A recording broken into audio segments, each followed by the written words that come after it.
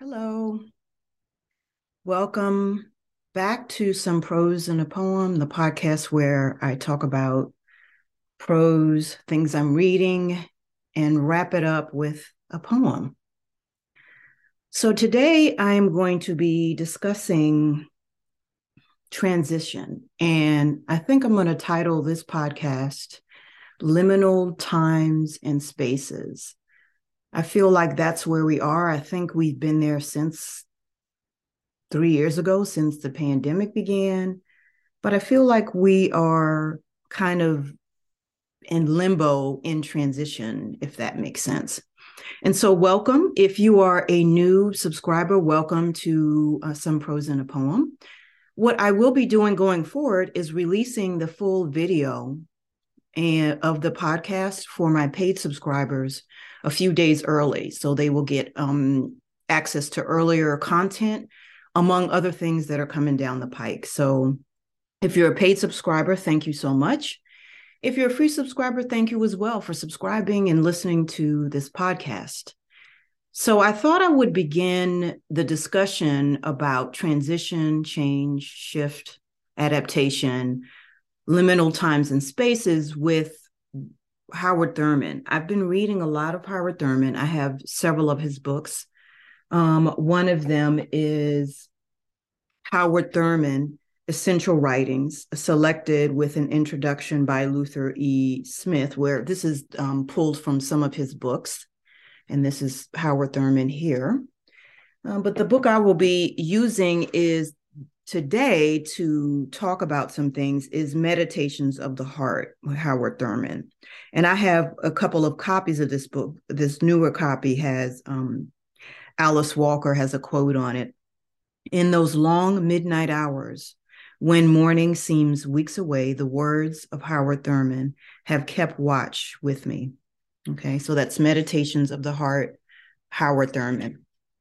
And so in these liminal times and spaces, this kind of boundary, these edges, he has several meditations, passages to consider when we are thinking about focusing on the heart.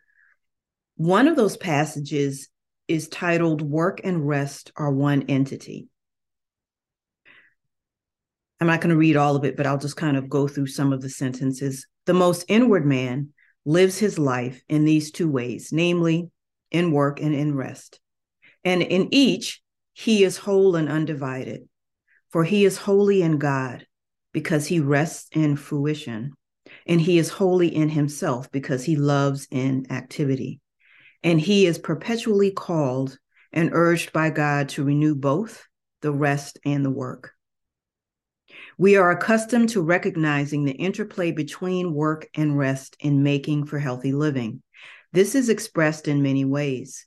We know that we cannot keep our bodies going if we do not refuel by eating and by sleeping. Over and over again, we provide for a change of pace in our life routine to the end that we shall not burn out or rust out.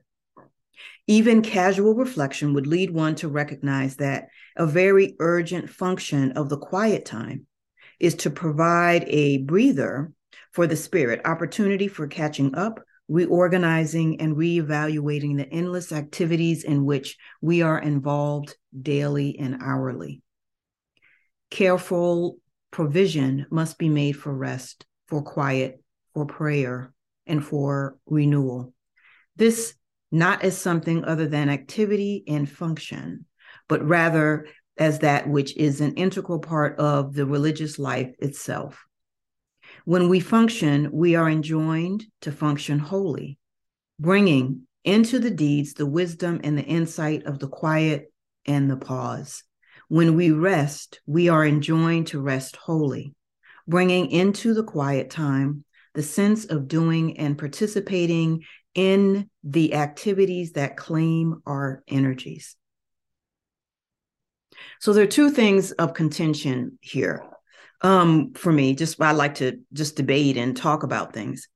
So that one passage, we are accustomed to recognizing the interplay between work and rest in making for healthy living.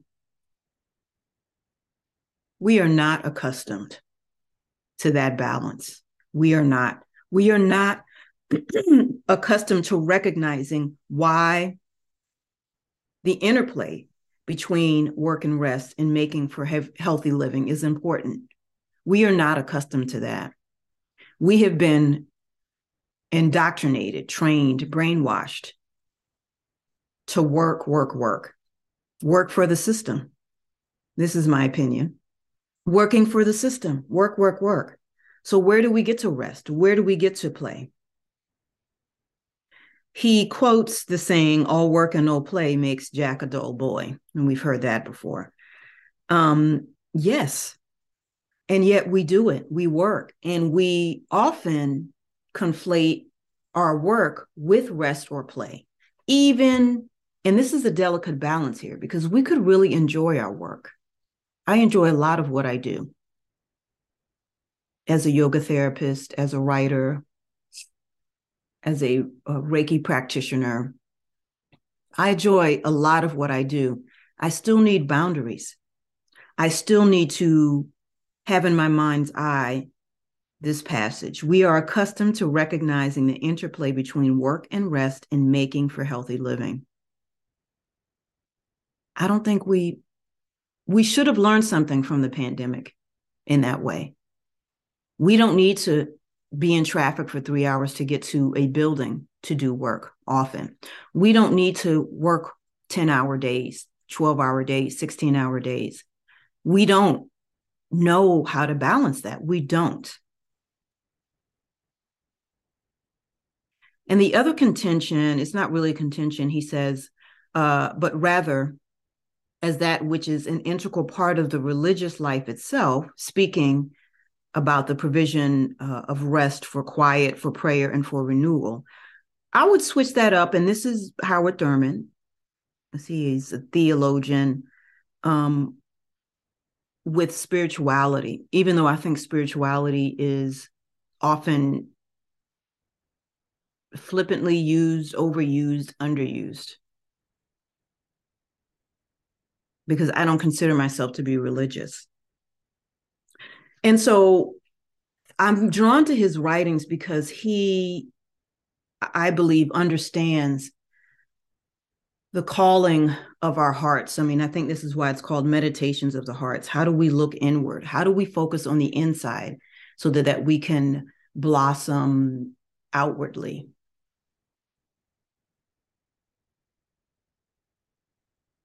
Often in yoga, we talk about body, mind, and spirit. And one of my mentors says yoga has to be looked at from the inside out, yoga from the inside out. So we're looking at spirit and then mind, wisdom, and then maybe the body, looking at it from the inside. I think that's going to help us going forward as we, even post-pandemic, post-endemic, begin to look at why we're still burnt out, why we're still exhausted, why we're so damn tired. Didn't we learn anything from being forced to be still, being forced to be introspective, being forced to rest? Didn't we learn anything? That's kind of where I am. And so another reflection that Thurman speaks to is in the section, when the strain is heaviest. I think we're all under strain, whether we think we are or not. Different levels of strain, different levels of stress. But this poem, it's lovely, and I will read it. At times when the strain is heaviest upon us, and our tired nerves cry out in many-tongued pain, because the flow of love is choked far below the deep recesses of the heart, we seek with cravings firm and hard the strength to break the dam, that we may live again in love's warm stream.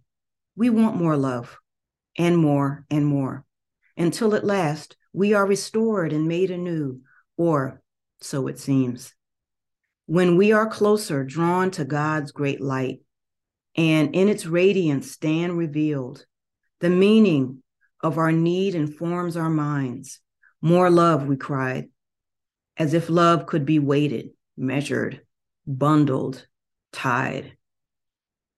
As if with perfect wisdom we could say to one, a little love, to another, an added portion, and on until all debts were paid, with no one left behind. But now we see the tragic blunder of our cry. Not for more love, our hungry cravings seek, but more power to love, to put behind the tender feeling, the understanding heart, the boundless reaches of the Father's care, makes love eternal, always kindled, always new. This becomes the eager meaning of the aching heart, the bitter cry, the anguish call, when the strain is heaviest. We're all calling out for more love, more. And love is there. Love is energy, and energy cannot be created nor destroyed. So I believe that we have to start with cultivating that ourselves. What I saw during this pandemic were two things. Really a deep loneliness with my single friends, my married friends. You realize, even in relationships, you're lonely. Jill Scott has this song, I'm lonely whenever you're around, which I think is brilliant because you could be with somebody and still be lonely. What I noticed, though, was that the way that people acted moved through that loneliness, very deliberate and not cautious. And it's interesting. People got pets. People had tried long distance relationships, some of whom they're still in those. People really were lonely. That loneliness was expressed, even if they were saying, well, I'm not lonely. I have a full life, but I'm looking at your actions, right? I'm looking at how you're moving, your actions, and not necessarily the denial of what was happening around us, but really not even if you thought you were going to get COVID or get sick, but the moment to sit your behind down, as my mother would say, the moments to just be still with yourself. And it's amazing how many people didn't want to be with themselves or their family members, as was also the case. So I just reflect upon these strains that people were dealing with, strains of being in a relationship, strain of not being in a relationship, the heaviness, the strain, the stress of being lonely. Loneliness will kill you. Loneliness will take you out. And how people were moving through loneliness during the pandemic and even post-pandemic, very carelessly, very flippantly, very desperately.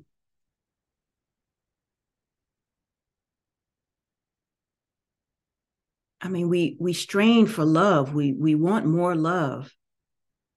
And it's in us. It's in us. And once you realize it's in us, the light will light up and it will attract people, I believe. So from Howard Thurman, I'm going to read a final passage.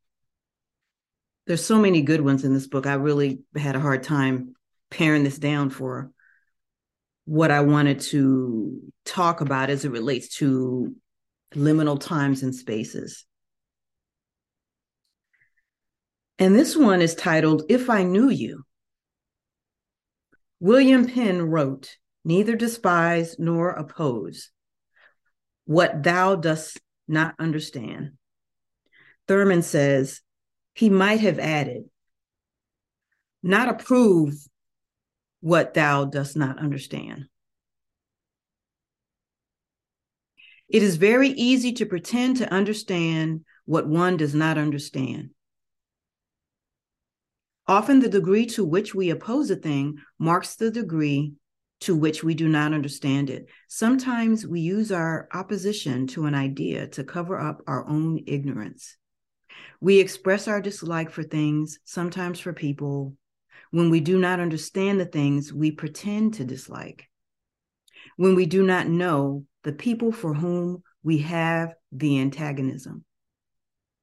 We saw a lot of this antagonistic strain, stress being played out these past 3-4 years. I actually think this will continue.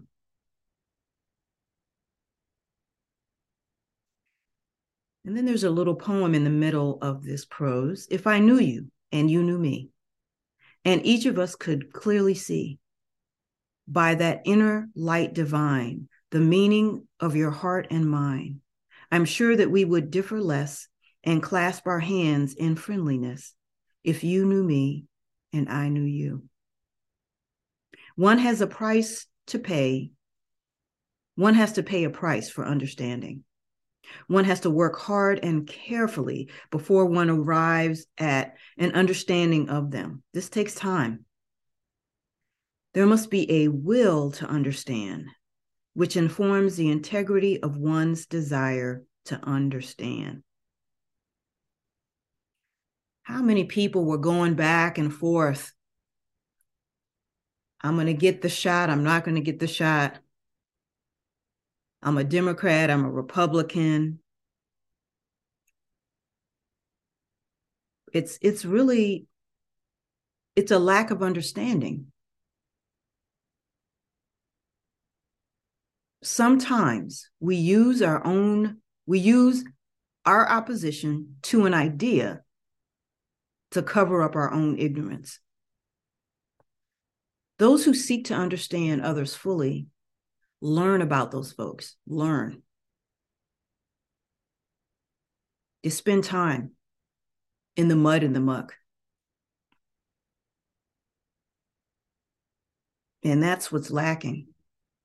We don't spend time. We disagree, and then we just get on social media and voice our opinions about how we disagree with no evidence or facts or real research, because, I mean, people think Google and YouTube are research. No, brothers and sisters, no. Research is research. I'm talking about getting at least 3 peer-reviewed scholarly articles, books, reading, studying. You might surprise yourself and realize, oh, there's an opinion here, there's opinion there. That adds on to the strain. That has us, I believe, kind of in limbo, in liminal time and space. We are in transition, but it's like we're in the eye of the storm. And the storm is all around us. We're in the eye. We're close to the edge of the eye. We don't want to go through the storm to get out of it, right? Okay. Let's see. Well, I changed my mind. I want to read one more passage. There's so many good ones here. And this hopefully will bring us back to this idea of transition, liminal times and spaces, and how we can move through the eye of the storm. Move through our traumas and triggers, move through our disagreements around understanding and ignorance and learning and relearning and unlearning by remembering. The season of remembrance. Again and again it comes, the time of recollection, the season of remembrance. Empty vessels of hope fill up again. Forgotten treasures of dreams reclaim their place. Long lost memories come trooping back to me. This is my season of remembrance, my time of recollection. Into the challenge of my anguish, I throw the strength of all my hope. I match the darts of my despair with the treasures of my dreams. Upon the current of my heart, I float the burdens of the years. I challenge the mind of death with my love of life. Such to me is the time of recollection, the season of remembrance. Do you know who you are? Going back to that passage. Can you truly revel in who you are? Can you begin to remember? Can you seek to understand? Through that remembrance and through self-study, self-discipline, tapas and svadhyaya for my yoga folks. Can you create in this liminal time and space your own season of remembrance?